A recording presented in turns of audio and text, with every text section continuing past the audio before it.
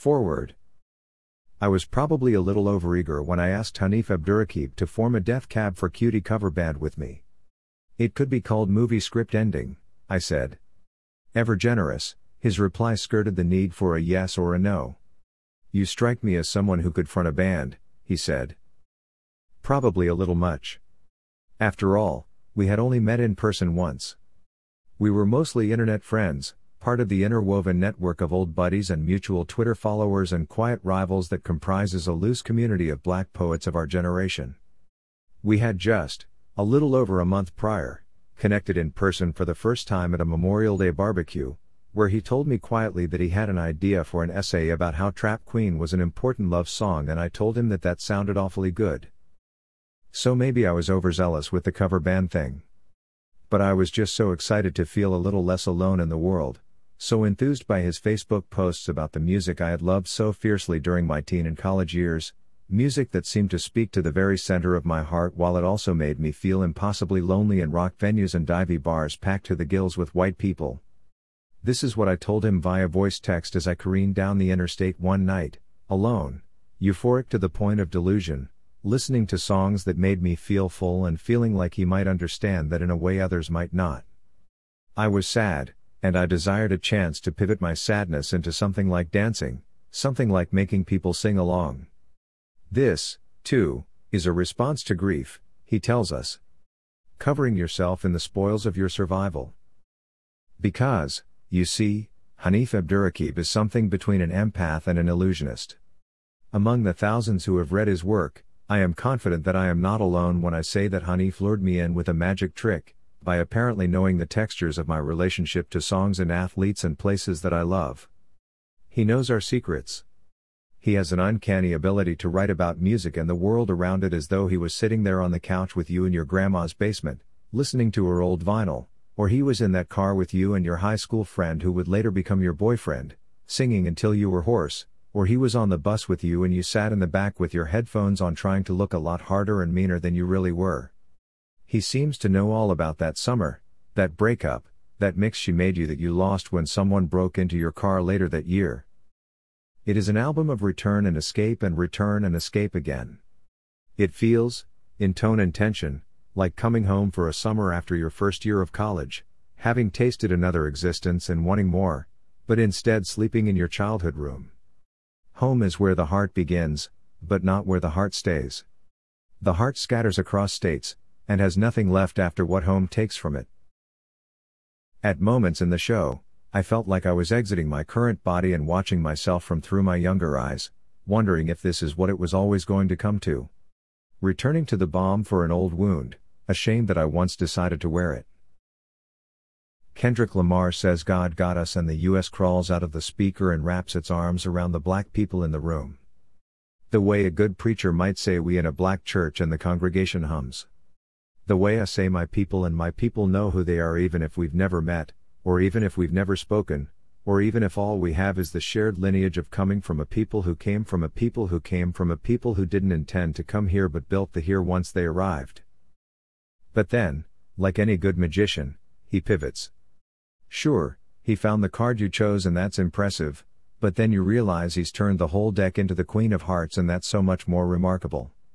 And all of a sudden you're drawn into an irresistible account of some artist whose work you never cared about, maybe someone whose work you even hated or always thought was kinda stupid, or just ignored altogether, and you realize how foolish you've been. A while ago we showed up for lunch with a group of friends, and our fellow poet Jose Olivares invited his brother to join us. Pedro showed up proudly sporting a Carly Rae Jepsen shirt paired with a chain and crisp Nikes, and explained that Hanif had been the one to put him on. Indeed, his passion for CRJ is legion, and I confess that for a while I thought it was an ornate joke, because people like me, people like us, don't listen to Carly Rae Jepsen, until I actually put on Emotion and when it was over, found myself putting it on again, and hitting repeat.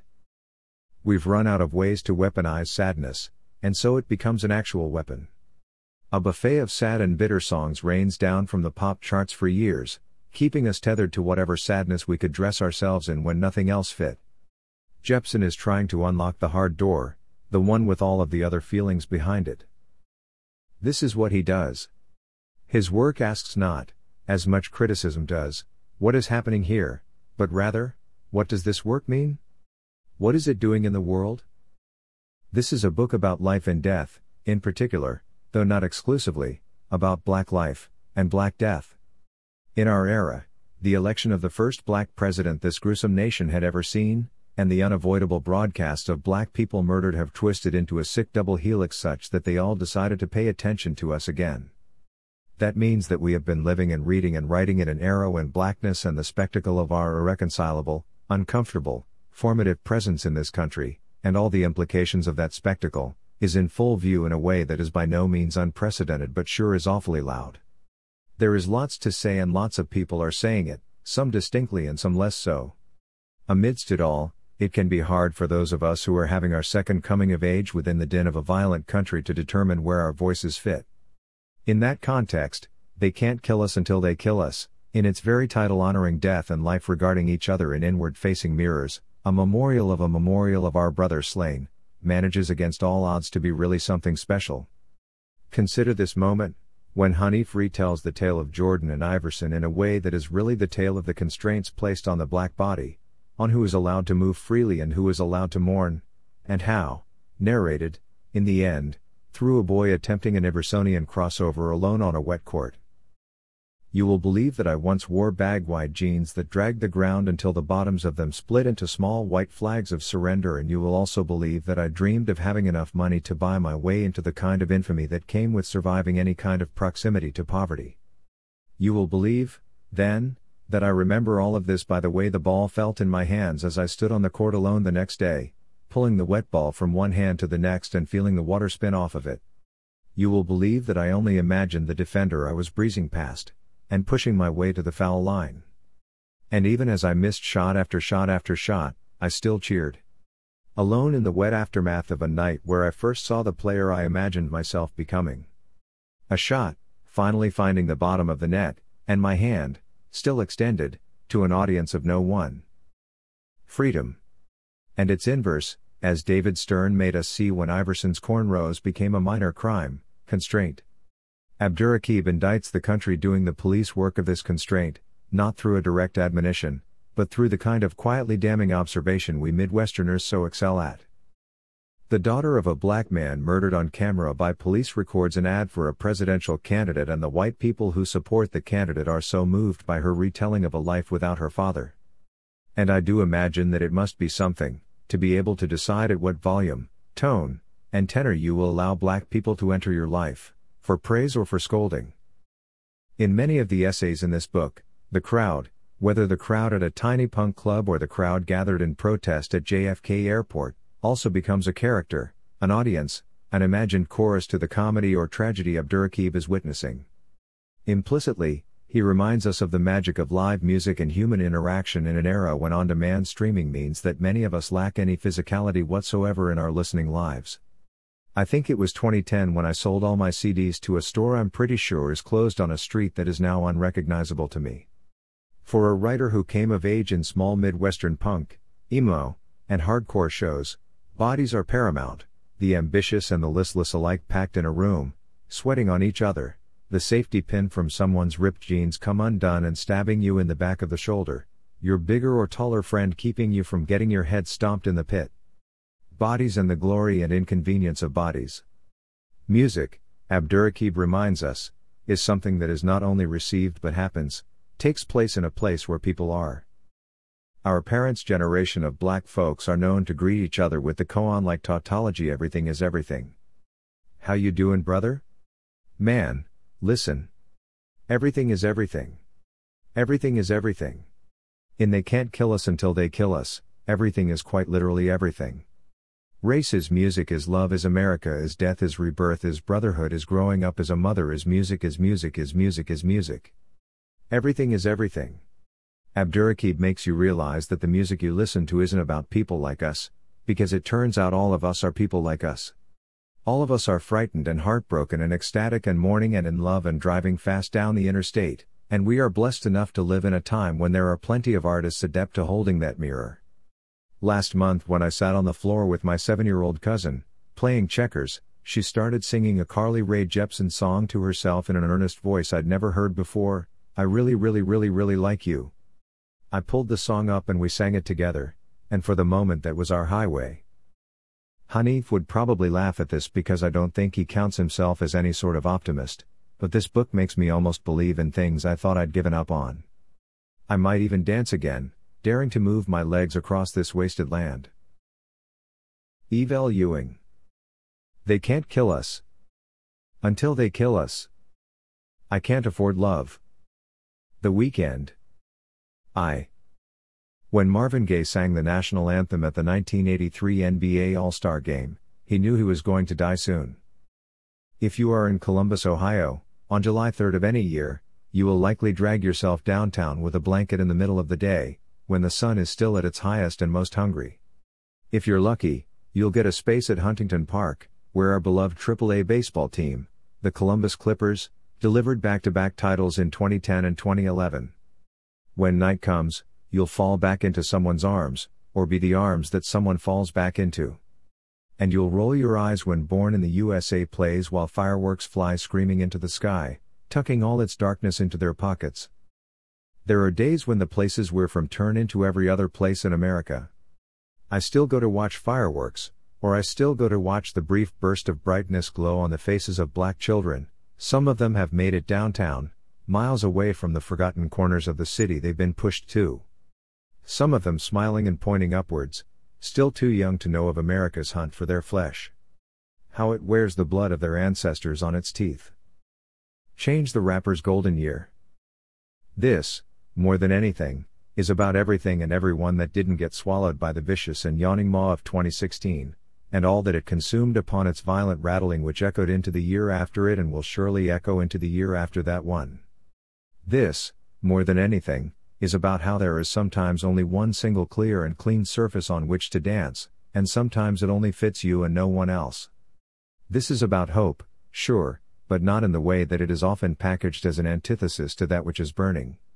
It was an endless year that was sometimes hot and sometimes unbearable, and I sometimes threw open my windows and let music flood into the streets, and I sometimes watched people glance up with a knowing smile, the way we do when a sermon calls us home, or calls us back to something better or away from somewhere worse. I haven't been to church in years, but I am of a people who know how to preach. Chance the Rapper has probably been to church more recently than I have, or at least he understands the gospel better than I ever will. By which I mean the gospel is, in many ways, whatever gets people into the door to receive whatever blessings you have to offer. Everyone I knew needed blessings in 2016. The world, it seemed, was reaching yet another breaking point in a long line of breaking points. An endless election barreled forward, a xenophobic bigot leading the charge.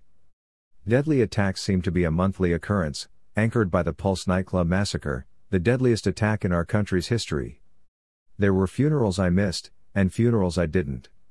People I loved walked out of doors they didn't walk back through. The summer was cloaked in blood and fear, with more in the fall. If you believe, as I do, that a blessing is a brief breath to take in that doesn't taste of whatever is holding you under, say I speak to God in public and mean more than just in his house, or mean more than just next to people who also might speak to God in public, or say God and mean whatever has kept you alive when so many other things have failed too.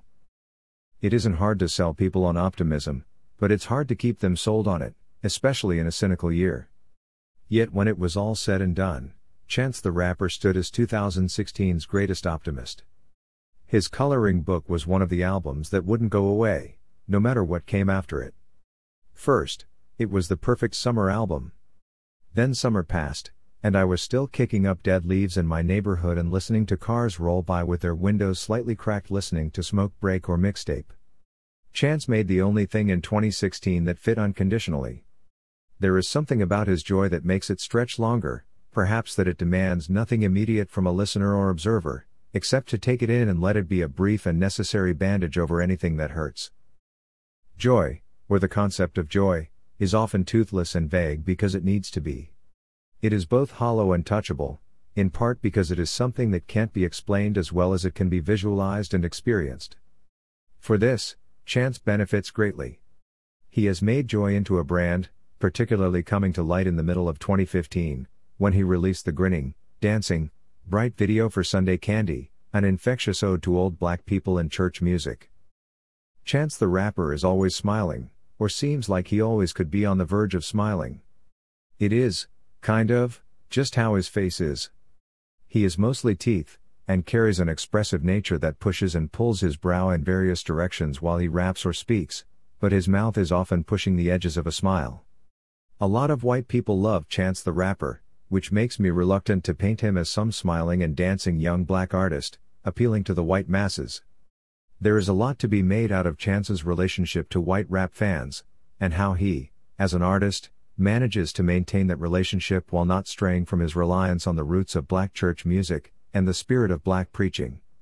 I think, though, that a natural reaction to black people being murdered on camera is the notion that living black joy becomes a commodity, something that everyone feels like they should be able to consume as a type of relief point. I may not come down on the same side of that as everyone who listens to Chance, but I think what Chance does is what the best artists of color manage to do in this setting, makes music facing his people while also leaving the door open for everyone else to try and work their way in. Yes, this black grandmother being praised isn't a universal grandmother for all who are living, but there is praise in the living hand of someone who raised the person that raised you, pressed against your face.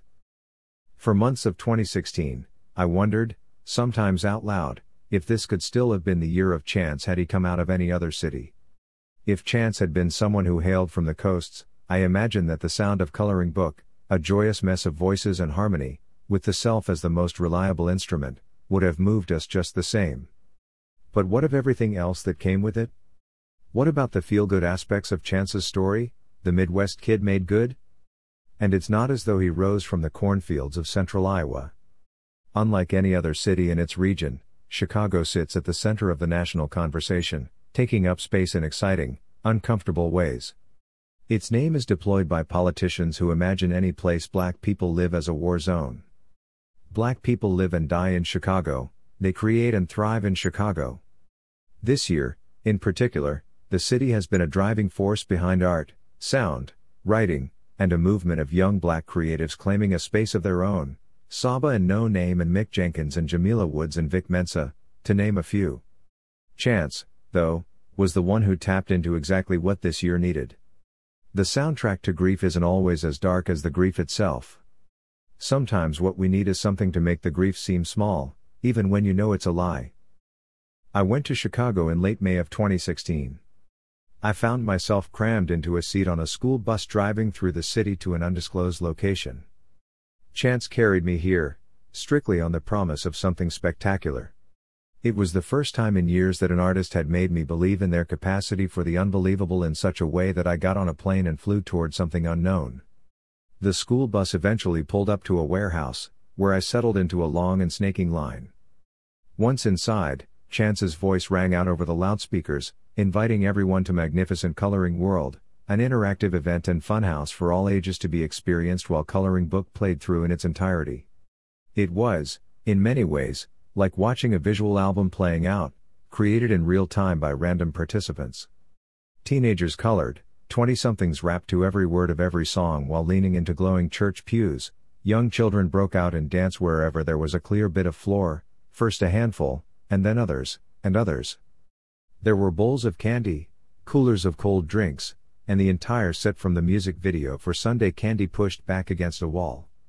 It was a brilliant creation, in both scope and execution.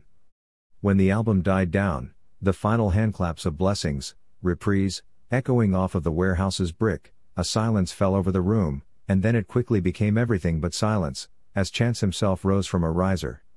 He was smiling, a Chicago Bulls jersey nearly down to his knees. He stood for a moment, waiting for the cheers to die down. And then he stayed for a moment longer, and a moment longer, until he seemed to realize that the cheers weren't going to stop. There's something about the way Chance takes up space that causes these types of intense reactions. It's a rock star-like quality, like the Beatles stepping off the Boeing 707 in New York back in 1964. Because he seems too good to be true, witnessing Chance in person, even in stillness and silence, can prompt a type of thrilling madness. It's also in the energy he gives off, particularly in Chicago.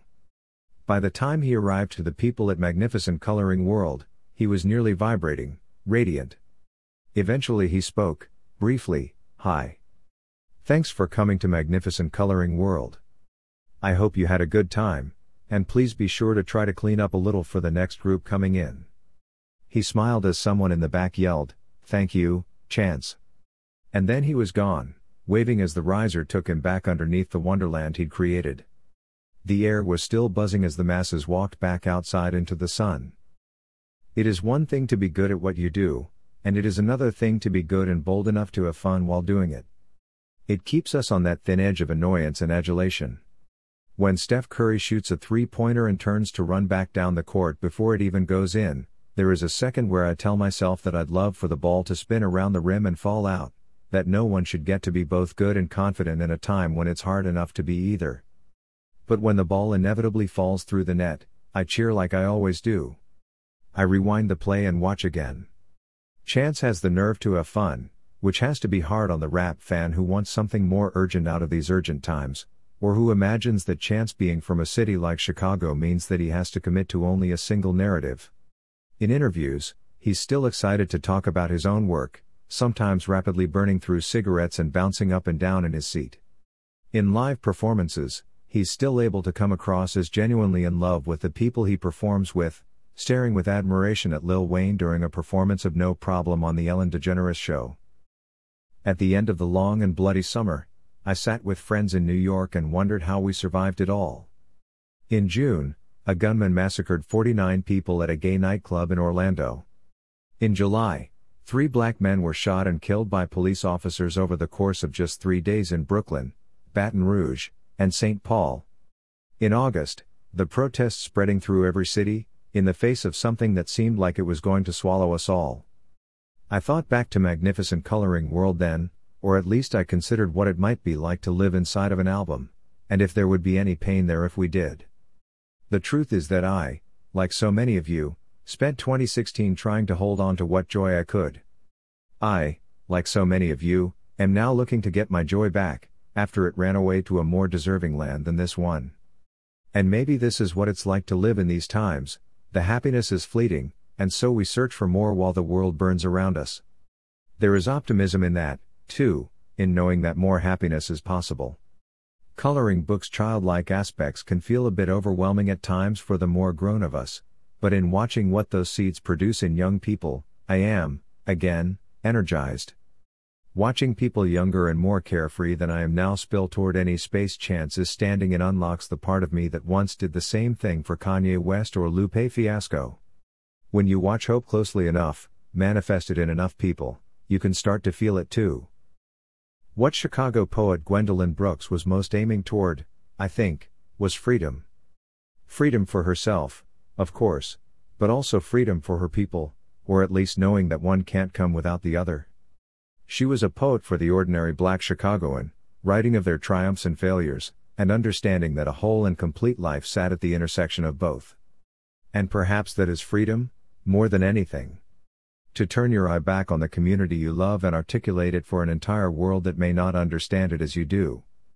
That feels like freedom because you are the one who controls the language of your time and your people, especially if there are outside forces looking to control and commodify both.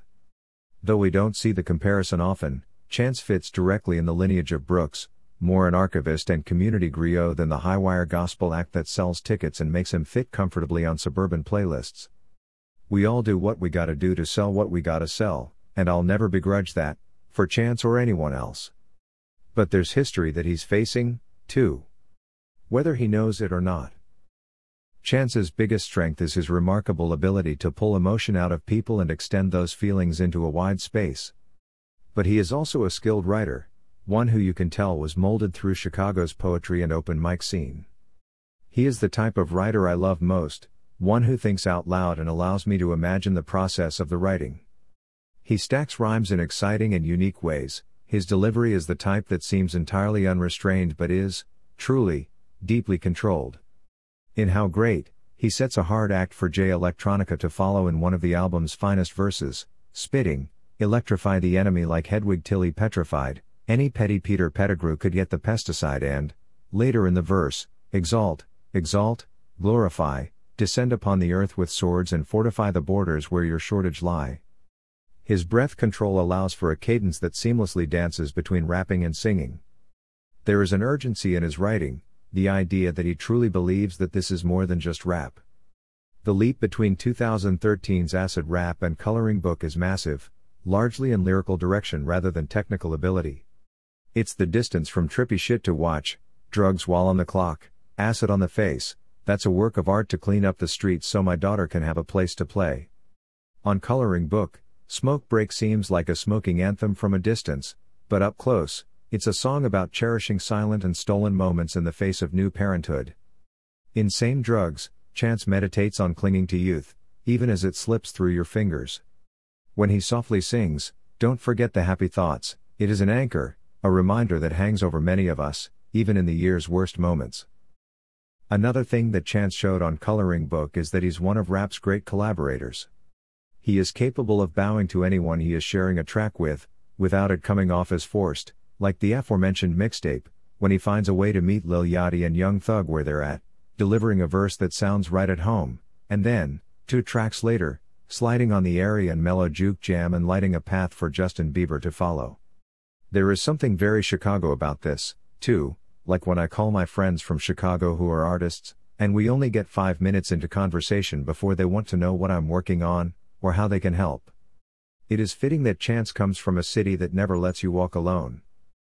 He's also young, and an activist learning to be an activist in these times, as we all are.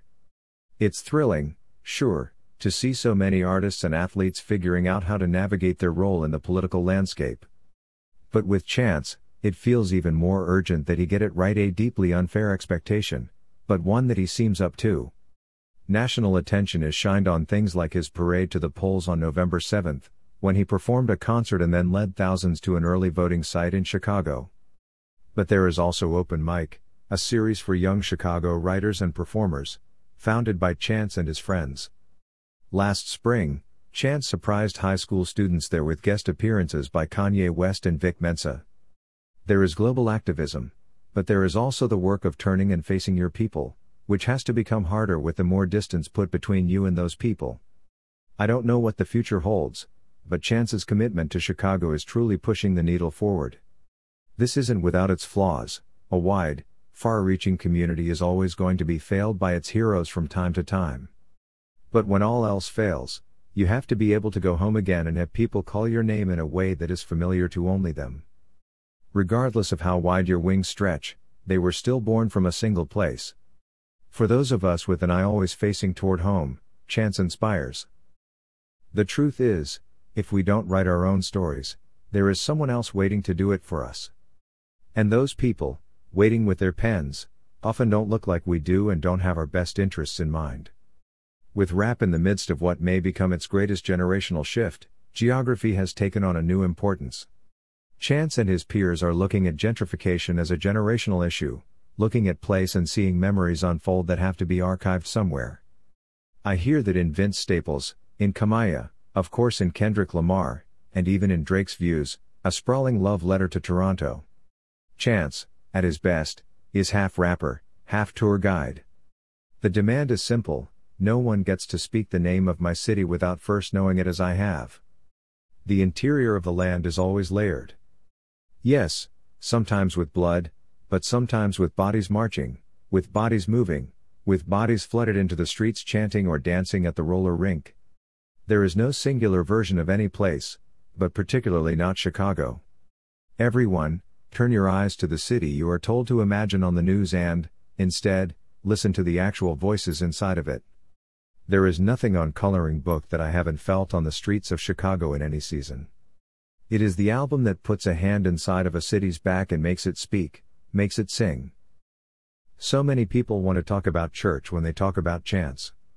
I understand this, in the same way that I understand my hands clapping, almost against their will, when a choir swells into a single, unmistakable voice. I understand it in the way that I understand gospel in its simplest terms, despite not being raised in the church. But here is what I also know: we stomp our feet in my church. In my church, we yell the names of those who will never be able to hear us. We curse in my church, the way our grandmothers did, loud and defiant, anchored by a life.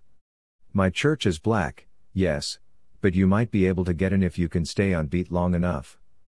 My church sits high on a hill, away from a world on fire below it. And all of our time in it is brief, far too brief, but we get free there. We do it at the feet of musicians like Chance the Rapper, and the people who love him. If this year was bad, next year might be even worse, or at the very least it might be harder. We are nothing without our quick and simple blessings, without those willing to drag optimism by its neck to the gates of grief and ask to be let in, an entire choir of voices singing at their back. And so, this is about the choir and about those who might be bold enough to join it before another wretched year arrives to erase another handful of us. This is, more than anything, about those still interested in singing.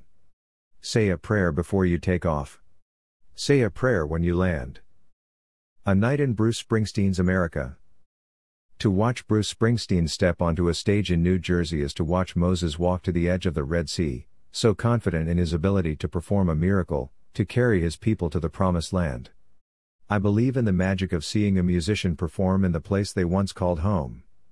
The Jersey air felt different, lighter than usual, as I walked into the massive Prudential Center and made my way to my seat. Having seen Springsteen before, I wasn't surprised by the aesthetics of the arena. I imagine, though, that this could be overwhelming for someone who has never seen Springsteen live. The chanting and relentless fist pumping beforehand while the stage is being set up, the American flags wrapped around foreheads or hanging off of backs. From another angle, this may feel like a strange political rally. On its face, it matches the tone, passion, and volume of political theater at its base form.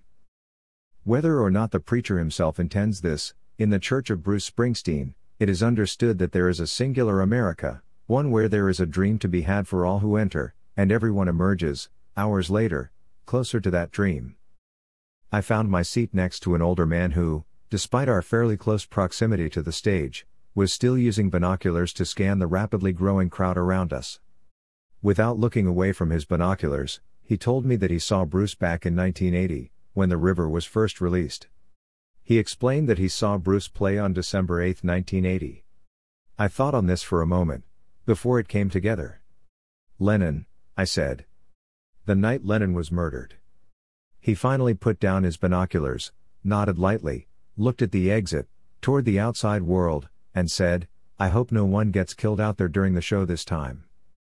The day before I crossed into New Jersey to watch Bruce Springsteen play, I found myself in Ferguson, Missouri, standing over Michael Brown's memorial plaque.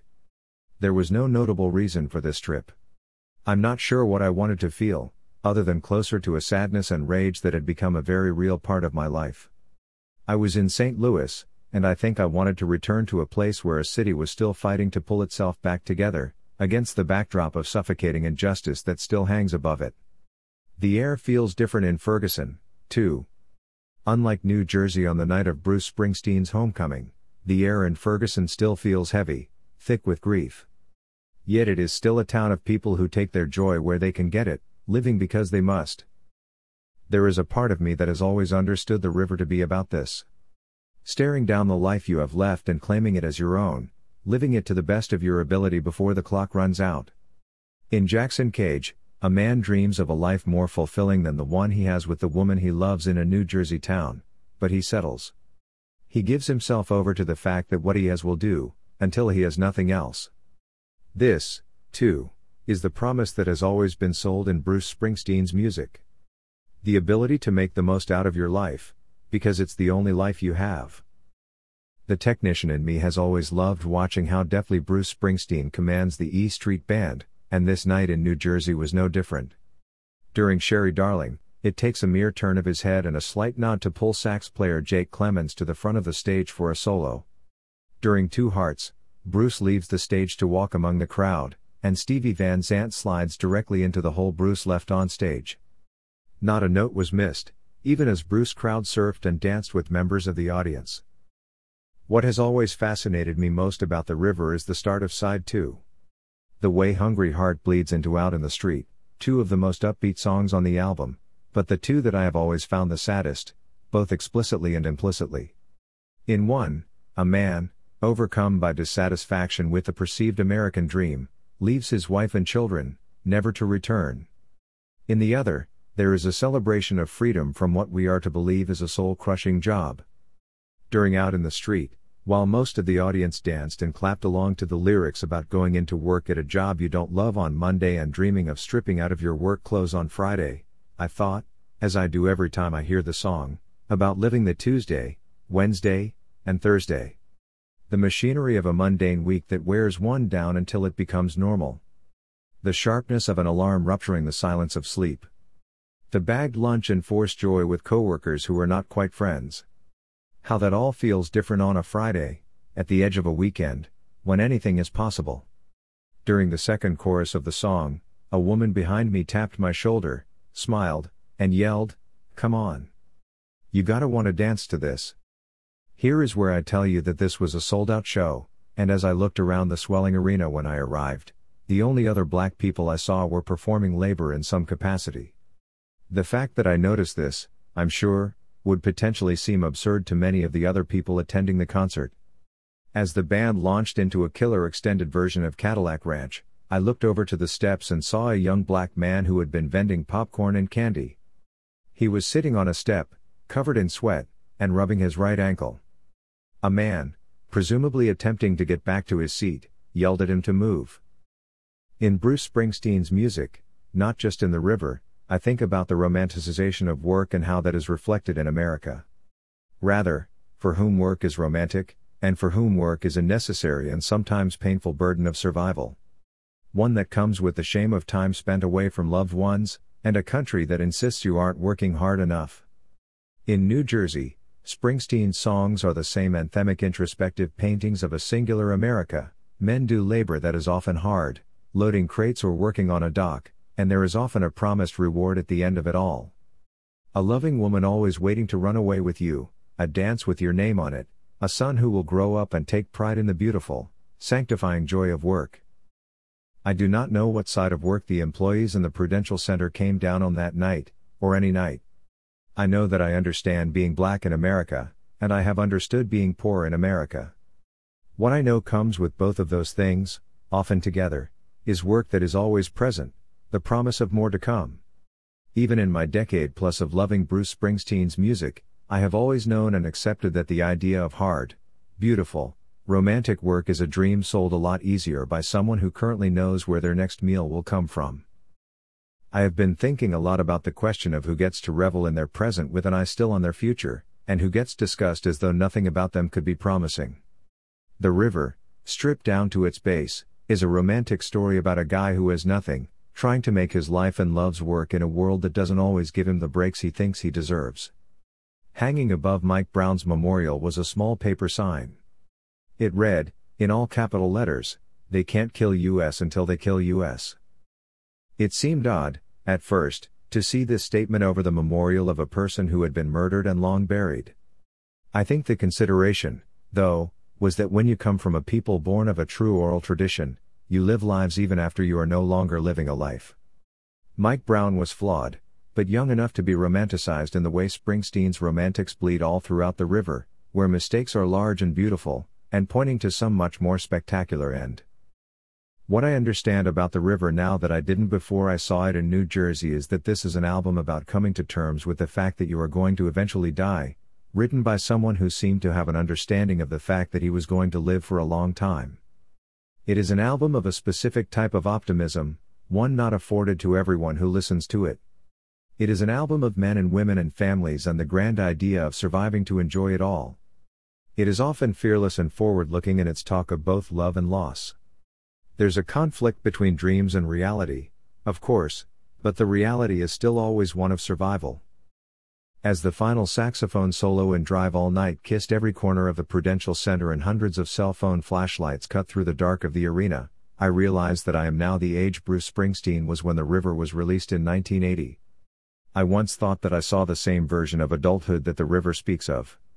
One with conflict and celebration, but always living. It is 2016, and not watching the videos of black people murdered doesn't mean that black people aren't still being murdered. I try not to think about death, my own, or that of anyone I love, but I don't consider the future in the way that The River seems to consider the future. I don't fear what the future holds as much as I fear not being alive long enough to see it. It could have been the ghosts of Ferguson that I carried with me to New Jersey, or the sheer emotional exhaustion I felt as the last notes of Wreck on the Highway died out, but I felt like I fell in a different type of love with the river after seeing it in this way. What it must feel like to write an album like this. To listen to an album like this with different eyes on the world. What it must feel like to imagine that no one in America will be killed while a man sings a song about the promise of living. Carly Rae Jepsen loves you back. Is that weed? Who the fuck brings weed to a Carly Rae Jepsen concert? This question is almost certainly rhetorical, yelled in my general direction during an in-between song silence by a man in a yellow polo shirt with the words event staff plastered across the chest. He tilts his nose to the thick and hot air, which does carry with it the strong and unmistakable smell of weed, twists his face the way a child does when forcing down cough medicine, and shakes his head. He turns to me and again asks, seriously? Who brings weed to a show like this? I shrug and laugh nervously, trying to gauge his interest in an actual answer. A show like this is an interesting measuring stick, as there's no real way that an outsider would be able to look at the crowd and pinpoint exactly what type of act is playing. There are teenagers here, but there are also early 30s hipsters and black people in their 20s.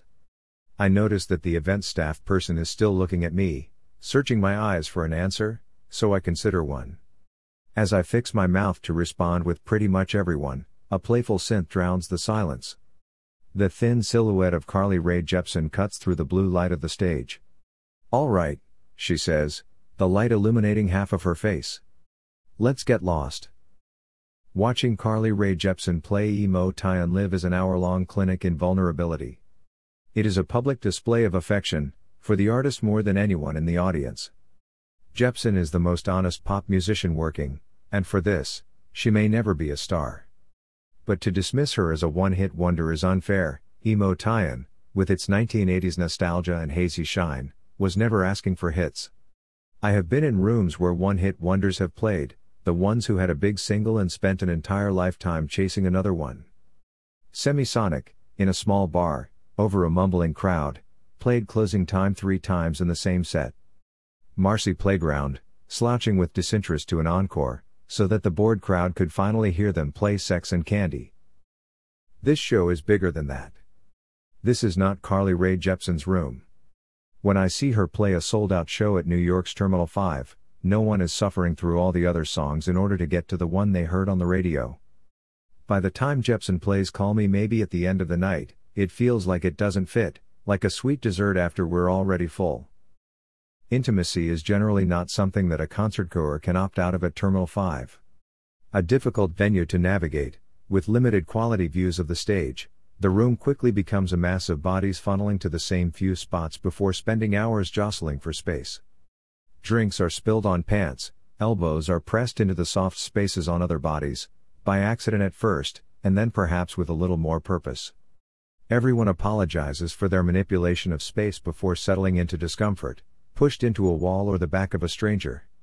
It is, perhaps counterintuitively, the perfect venue for Jepsen to play through Emo Tyan, an album obsessed with the physical space we take up when we're forced next to each other, both in romance and friendship.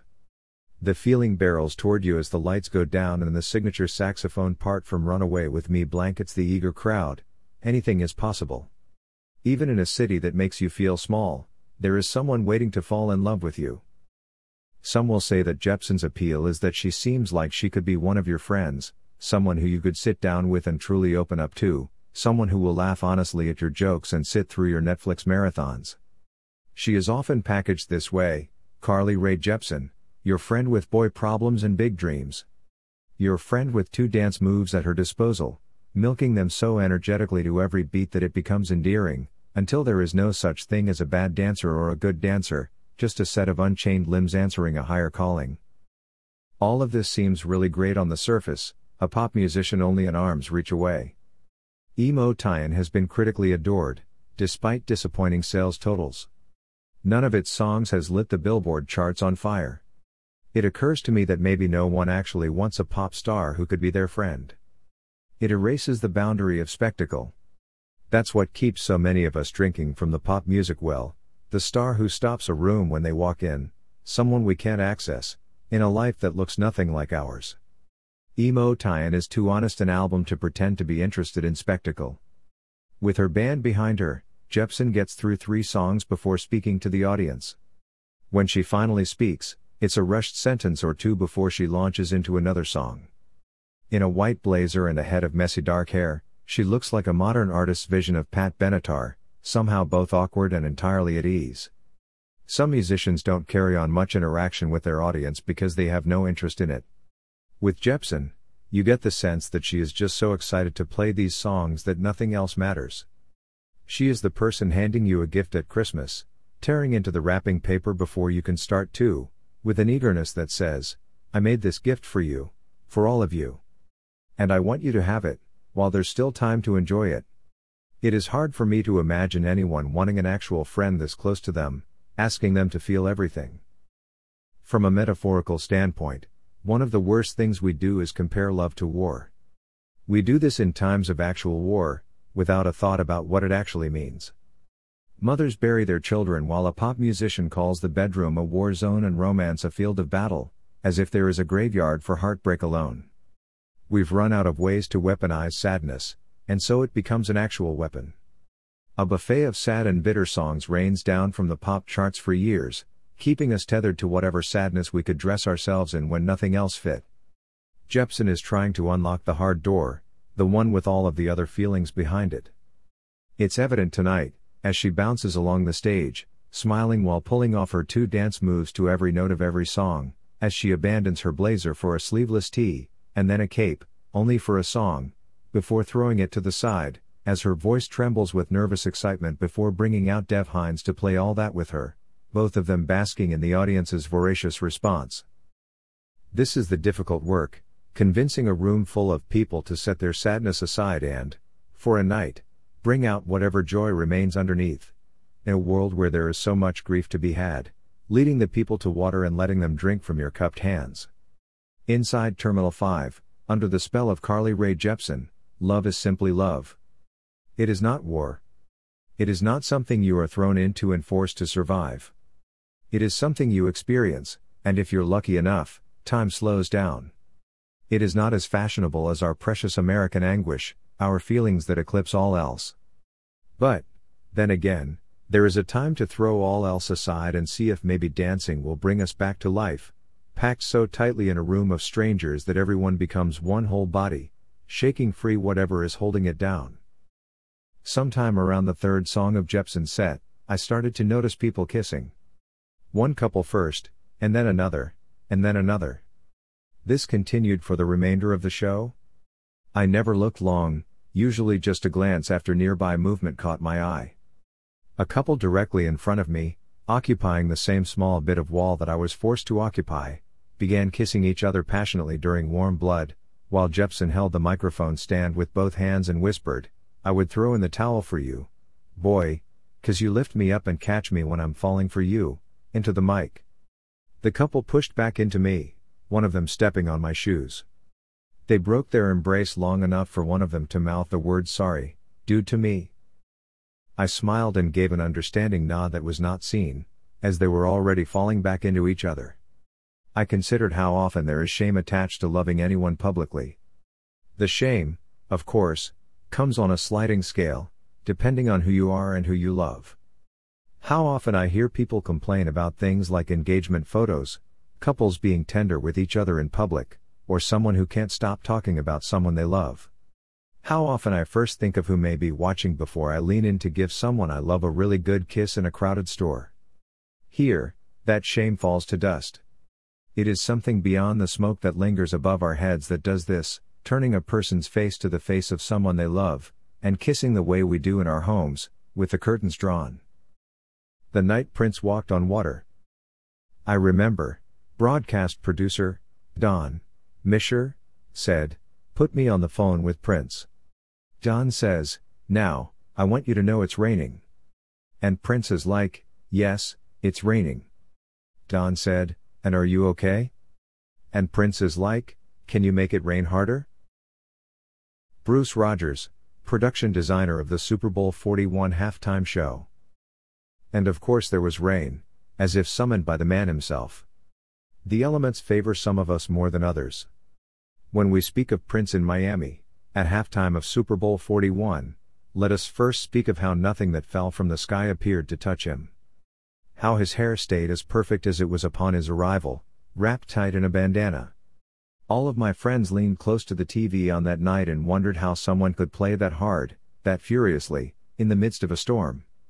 This was Prince, on a stage slick with rain, walking on actual water. There are moments when those we believe to be immortal show us why that belief exists. I will only remember Super Bowl 41 by what happened at halftime. Nothing before, and nothing after. Prince is gone now, and nothing seems fair. He seemed magic and permanent, the one who would outlive each of us, floating on immortality as a small gift for what he'd given for so long. Prince didn't just arrive one time, but many.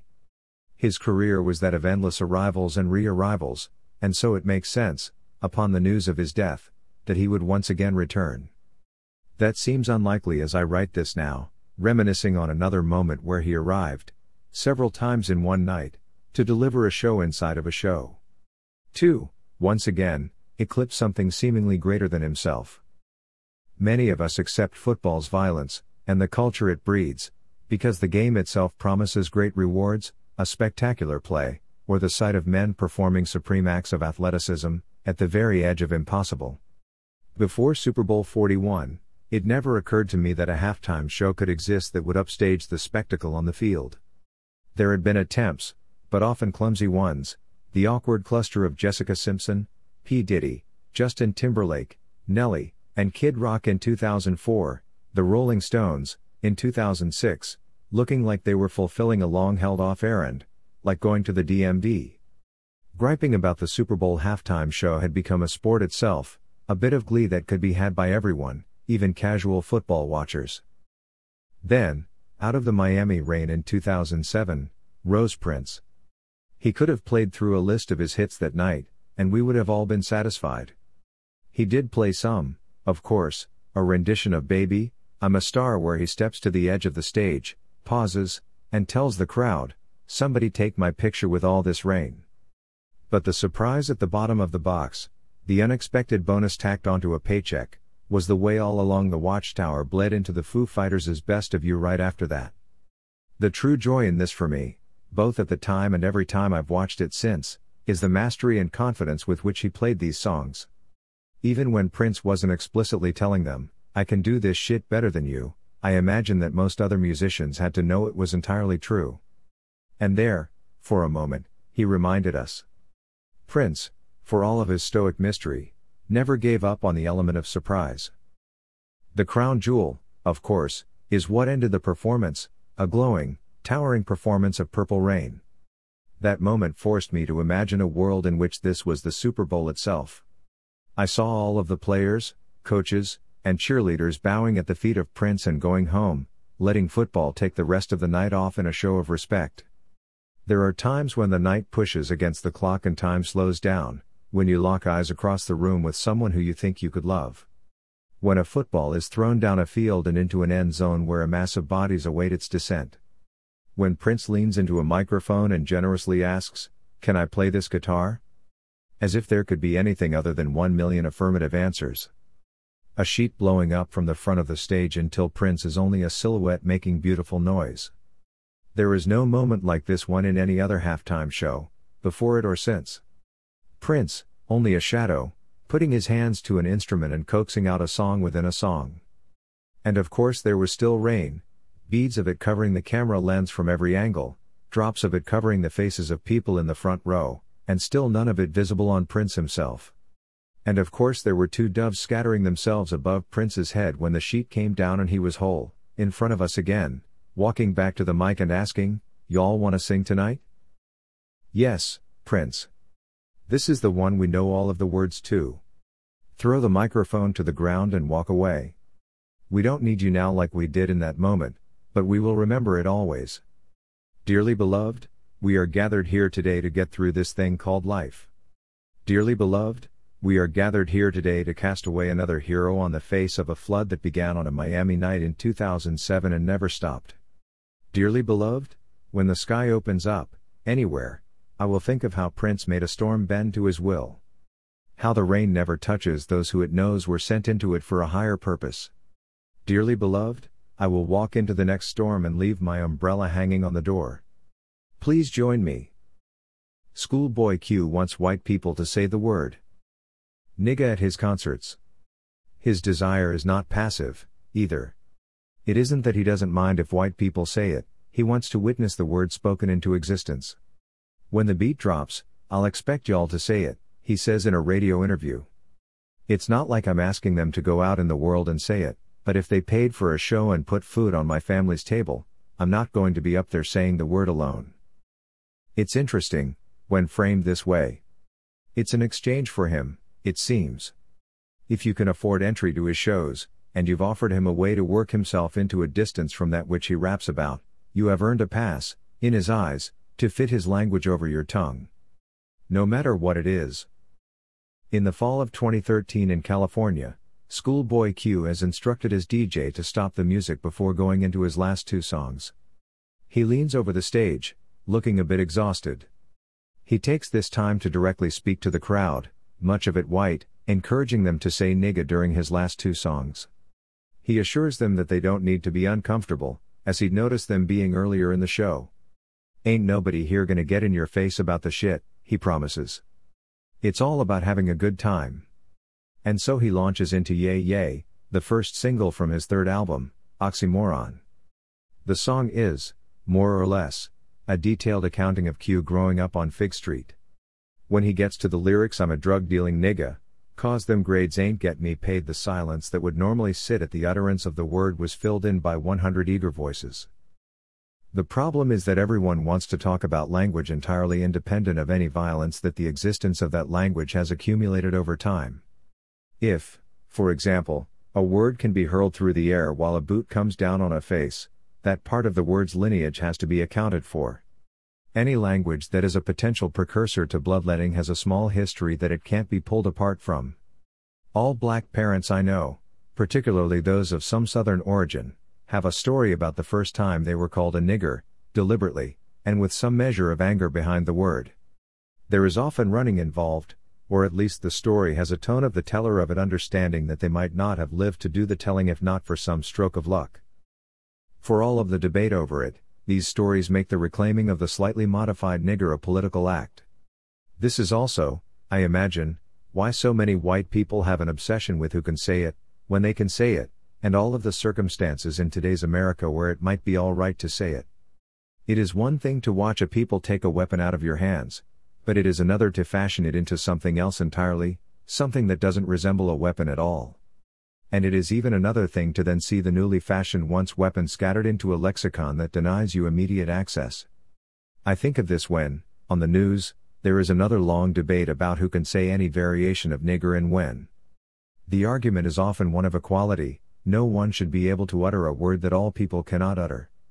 People who are not black often cite the word's ugly history as the reason why no one should say it, but also in a defense of non-black people being able to say the word without repercussions, or in defense of why a black person who speaks the word shouldn't be taken seriously by any establishment they are trying to live safely within. My mother thought it to be an ugly word with an ugly history, and so I grew up imagining the word as only ugly. When singing along to rap music, snuck into headphones, I would self-censor the word, feeling my mother over my shoulder. It never felt right coming out of my mouth, because all I associated it with were stories of violence, and then debates around how it could be used to do harm, or offer someone even more space than they already had. It was impossible, then, for me to imagine it as a word of love, or a word speaking to a unique bond. In a 1995 interview, Wu-Tang Clan member Raekwon is asked about why the Wu-Tang Clan has been able to succeed as a group where other groups have failed. He responds, "It's about love. Love the niggas you're rolling with. Love them." In '02 me and my nigga Troy were the only two black people on the floor of our college dorm and we used to kick it but not all like that because wasn't too many other niggas on campus and we didn't all like being seen together at once because someone would inevitably have some jokes about the NAACP of Bexley, Ohio. Or some shit, and we would have to pretend to laugh because wasn't none of us trying to get kicked out of some college that we were all there to play sports for, and Troy was the first one in his family to finish high school, and one night he told me his daddy used to play football in Mississippi before he got kicked off the team for fighting some fans that called him a nigger, and Troy said the coaches told his daddy that he was too much of a liability to the team, and so now Troy was at this school playing football and living out his daddy's dreams, and on the anniversary of Biggie's death we was playing Biggie's music real loud on the speakers in the dorm community room, and we let it spill out into our dorm hallway because we both grew up rapping this shit through headphones, and eventually more bodies piled into the room, and they were mostly white kids who we made friends with because when you're all piled on top of each other in the same building there ain't much else to do, and the song Niggas Bleed came on the playlist, and Biggie raps NS bleed just like us, at least that's what I wanted to hear when I looked around the room, but everyone who rapped it in the room filled in the blanks, and then again and sometimes louder, and I don't know who the us was supposed to be in the rhyme anymore, and when the song died down there was still Eric, who was from Findlay, Ohio, and who pitched for the baseball team, and he sung the words niggas bleed just like us one last time, and I looked over at Troy and his hand was in a fist and it was trembling, and I wonder if in that moment he was thinking about what his father couldn't survive. Most of my white friends never knew what to make out of gym class heroes, and white critics didn't either. They were an odd bunch who came along at an odd time in an odd genre. Decidedly a rap group, they were fronted by Travis McCoy, a black, lanky, tattooed art nerd with a punk rock lineage. To brand gym class heroes as rap rock isn't exactly accurate in the traditional sense: sludgy, chunky guitars and bass backing someone doing a rapping/screaming hybrid as vocals. They were, instead, an earlier version of what so many live rap acts look like today: subtle and live instrumentation behind an MC. McCoy was, by no means, the best rapper. In the band's early days, he was often too reliant on punchlines and bad puns, and coasted off of his charm more than any actual ability. Still, they were the official rap darlings of emo's third wave. This, I thought, was always interesting. I saw them at one of the early Warped tours they were on, which they entered with all of the right credentials. Pete Wentz co-signed them, and then eventually actually signed them to his record label, Decadence. They had a catchy song, an album with decent buzz, and they looked the part. The problem was that, when they were pushed into these circles, they stood out so sorely, and in the worst ways possible. The pop-punk kids who might enjoy rap as a forbidden fruit couldn't get into gym class heroes. Travis McCoy was rapping about what emo singers sang about. The 4 L's: longing, love, loss, loneliness. It wasn't the rap that most of my white friends at the time were most excited about, the commercial hits with a taste of danger nestled inside. Travis McCoy, for 2 whole albums, never says the word nigga. I am, of course, not saying that this is why white fans and critics had a hard time embracing gym class heroes in 2005. I'm not saying that their lack of proximity to what these people might have seen as traditional rap music was their undoing, even as critics would veil their reviews in things like something feels off or they just aren't speaking to what I think they should be speaking to.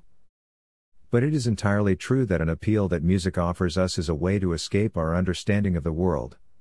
It is working within a food chain of sorts, particularly in rap music. A rapper boasts about a life that they may be close to living, but not entirely living, giving a listener a chance to rap along those words and briefly, even though it is not real, get closer to that image of a life separate from their own. I have done it my whole life, using lyrics that actually do not reflect my life as a signal for a life that seems briefly more exciting. I suppose no one wants to hear a rapper, of all people, rap exclusively about something that we could get from a collective of sad boys who can sound sad singing sadness. But I imagine this as a problem with how black people sit in the imagination of people who are not black, and not entirely a content or genre issue. We often see black people, more than any other demographic, restricted to what versions of themselves can be briefly loved and then discarded. The rapper with chains and a past worth a dangerous fantasy, but not worth considering as something that makes them full and human. The problem with gym class heroes, and Travis McCoy particularly, is that they were outside of the current era of black weirdness that has been accepted in more mainstream spaces as a type of visible and understood blackness.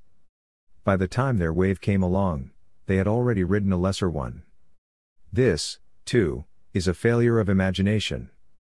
What Schoolboy Q is doing at his shows is, in some ways, giving a permission to something that would likely occur even if a permission wasn't granted. He is allowing it to be done louder, and more comfortably. As the demographics of rap fans shift, and the things those fans have access to shifts, a thing that I have a problem with is the population of the rap show. Schoolboy Q is not alone, but as a rap artist gets bigger, and their ticket prices become higher, their audiences become wider. It's a question of who can afford the show, which in the case of Schoolboy Q, becomes a question of who can afford to be comfortable saying a word that comes with a violence they'll never know. I wonder, sometimes, if the trade-off is worth it.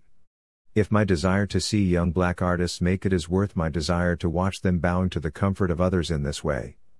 People who may, for a moment, put food on a table for their family, but would also not always fight for that family's right to not hear a word that, out of the wrong mouth, can still be a weapon.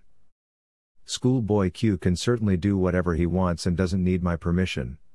When, in another interview, he says, "It's not like these white people are racist, they're at a rap show," I understand that this is all rooted in what I have convinced myself of for years, that a closeness for, or even a love for culture, puts you so far into it that you can embody all aspects without harm. That love is the great equalizer, even if there is blood underneath a word that no longer belongs to you. For this, I feel for Schoolboy Q when he says that he is not encouraging these white fans to use the word outside of the concert venue. I feel for him, and I envy his optimism. I consider, today, the importance of black men loving each other in public. Of black people, in general, loving themselves in public. I think back to the pointed response that Raekwon gave in 1995, and how it changed not only my view of the word nigga, but also my view of how men loving each other deeply could open up an entire dialogue around the goals and emotional connectivity of a people. I am not saying that I toss the word about in every setting I am in, or even that I think of it as the only affectionate word I can attach to my people. But the truth is that I am comfortable here, under the swallowing moonlight, throwing an arm around my niggas and laughing loud into an uncontainable night, regardless of what trouble our sound might bring. This is a particular type of love. The type that has survived history and the weapons formed against the body and all of its lineage. The type that has turned the weapon back in on itself, and now, that which welcomes violence can also welcome two arms, spread apart in a wide and waiting hug. I am comfortable here, shouting at my niggas across a card table with a handful of cards during a spades game at its tense climax. I want to imagine that I can keep at least these moments to myself and not have them given back over to other mouths. I want to believe that they're still for us, even if I can see the lie every time the word jumps off of my own tongue. The Weeknd and the Future of Loveless Sex. Projected behind The Weeknd on stage in Seattle, two women wearing smeared makeup and little else are rolling around on a bed, frantically kissing each other. It is a mess of hands and naked skin, with some soft groans sprinkled in. Being that this is an all-ages show, the parents, undoubtedly dragged here by their eager children without knowing what to expect, are either shuttling their children toward the exits or staring in shock with the rest of us, mouths open. The Weeknd, unbothered by the commotion, begins to launch into the song Kiss Land, the title track from the album he is touring on the back of tonight. As the song goes on, the pornography projected behind him becomes increasingly graphic. He sings the lyrics to the song out over the film's sounds of passion. This ain't nothing to relate to, even if you tried, you tried, you tried. It occurs to me, in the moment, that a lot of kids are going to have a story about how they went to a concert and ended up sitting through a pornographic film with their parents. It is both funny for me, here alone as an adult, and not funny at all, thinking back to my younger years. As the song reaches its climax, so does the film, cutting out right as one woman prepares to go down on the other. When the screen goes dark, the echoes of intimate moaning remain, shaking off of every wall in the theater. It seems exorbitant when it all ends. A pointless, uncomfortable exercise from an artist who believes vanity means no stone of excess can be left unturned. The Weeknd, real name Abel Tesfaye, sings about sex. The kind of sex you have if you aren't interested in love, but perhaps interested in warmth. The kind of sex you have when you're lonely, or rich, or both.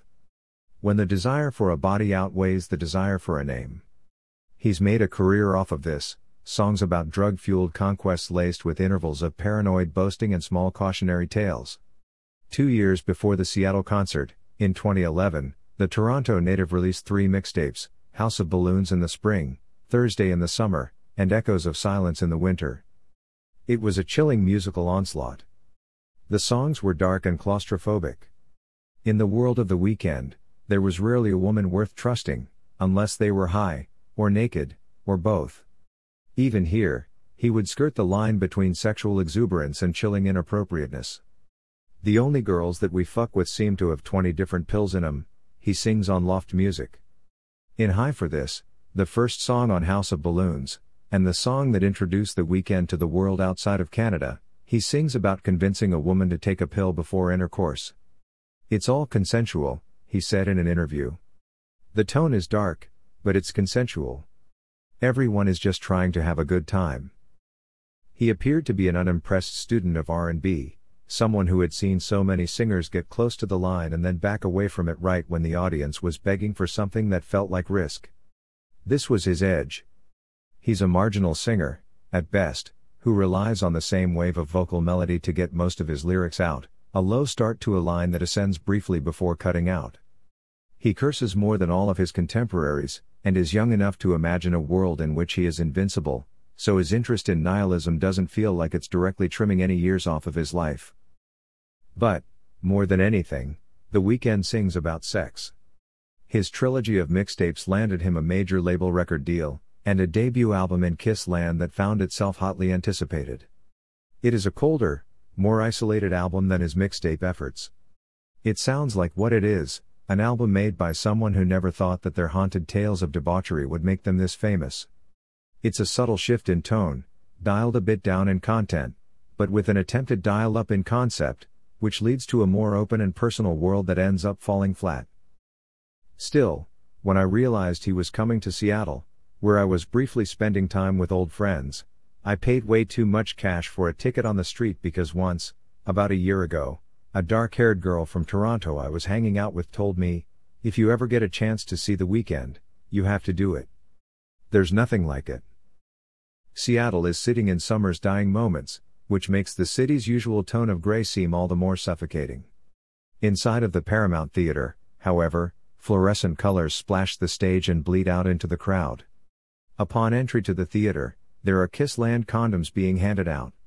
Someone shoves a handful into my surprised and waiting palm, and while killing time before The Weeknd takes the stage, I flip them over in my hand, looking at the various lyrics etched on the outside of the packaging.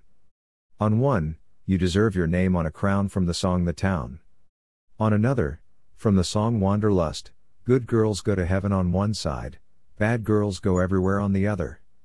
As I shove them back into my pockets, the curtain on stage drops, and a bath of blue light seeps out onto the audience, so intense it forces a few people to shield their eyes as a head rises from below the stage, a mess of dreadlocks atop it.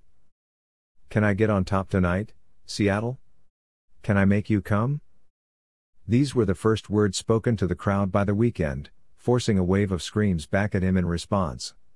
It was not so much a question as it was a direct invitation, or a statement of intent. The fascinating thing about The Weeknd is that, when compared to his direct peers within his genre, he stands out. He may not personally consider himself an R&B singer, aligning himself more with the rappers he spent time around in Toronto, but there is no mistaking that the music he is creating, particularly on Kissland, is rooted in R&B tropes, sounds, and imagery. With this in mind, it bears pointing out that The Weeknd is not exactly a physical sex symbol in the way that soul and R&B has manifested physical sex symbols since the 1960s. Even now, with R&B folding aggressively into the umbrella of pop, the male R&B sex symbol is what sells. Months before this, at a Trey Songz concert, I watched Songz abandon his shirt one song in, to the delight of fans. By 3 songs in, he was grinding against the mic stand. By the end, he was on the ground, simulating sex with the stage floor. The Weeknd, by comparison, layers his clothes and approaches the stage with a calm, almost laziness. Tonight he wears a jacket, a vest, and then another shirt underneath, with baggy pants. He is attractive, but not in the sharply groomed way that a traditional R&B heartthrob might be attractive. He often looks like he is trying to give off the aesthetic impression that he is only present in between breaks from being in bed, immersed in some unspeakable passion. It is startling how well one can sell sex without doing much of the work themselves. As he powers through the show, sometimes turning to conduct the band behind him, The Weeknd is not doing anything explicitly sexual. He's letting the atmosphere do the work, and folding into it. During the song Live for This, his face is projected on monitors around the theater, overwhelming the audience with his presence. Not his face singing, or doing anything romantic. Just his face, staring, blinking occasionally. There is a tension in this, something that pulls you in and dares you to break first. The sex is sold by that which is implied after The Weeknd opens the show by making his intentions known. The way the pornographic film looping behind him cut out right before the film reached its climax, because it could. Because it didn't have to show the audience what the audience was already building to in its head. The Weeknd, even with his faulty choirboy vocals, is at his best when planting an idea in the head of those who are watching him. It's sexual inception: first leave nothing to the imagination, and then leave everything to the imagination. At the end of the song Kiss Land, with the echoes of passion still hanging thick in the air, The Weeknd stands entirely still on stage, overly satisfied with the display he just offered the audience. When he finally moves, after the crowd goes silent, he flicks his wrist toward the mic stand. Everyone in the theater screams. No one during the show is touching, despite the themes being sensual, at the very least. I'm interested in the physical space bodies take up at times like these. The way we fold into each other when a slow jam works its way out of the speakers. But tonight, everyone is at least performing distance. It occurs to me that this could be because there is nothing about The Weeknd that assumes love as a necessary vehicle for physical intimacy. This isn't new, in all genres of music, but for The Weeknd, there is such a clear dismissal of love as a trope in his lyrics. He isn't necessarily chasing women as much as he is chasing a feeling, which creates an audience that also sets out looking for that feeling. And, look, I am saying that I have wanted to forget the day and run into whatever allowed me to do so at night. I'm saying that I want to be in love, but sometimes I just don't want to be alone, and I don't want to do the work of balancing what that means in what hour of whatever darkness I'm sitting in. And across the theater in Seattle, I lock eyes with someone for what was mere seconds but feels like an entire small lifetime, and I wonder what it must be like to trust a stranger with your undoing in the way that The Weeknd asks us to.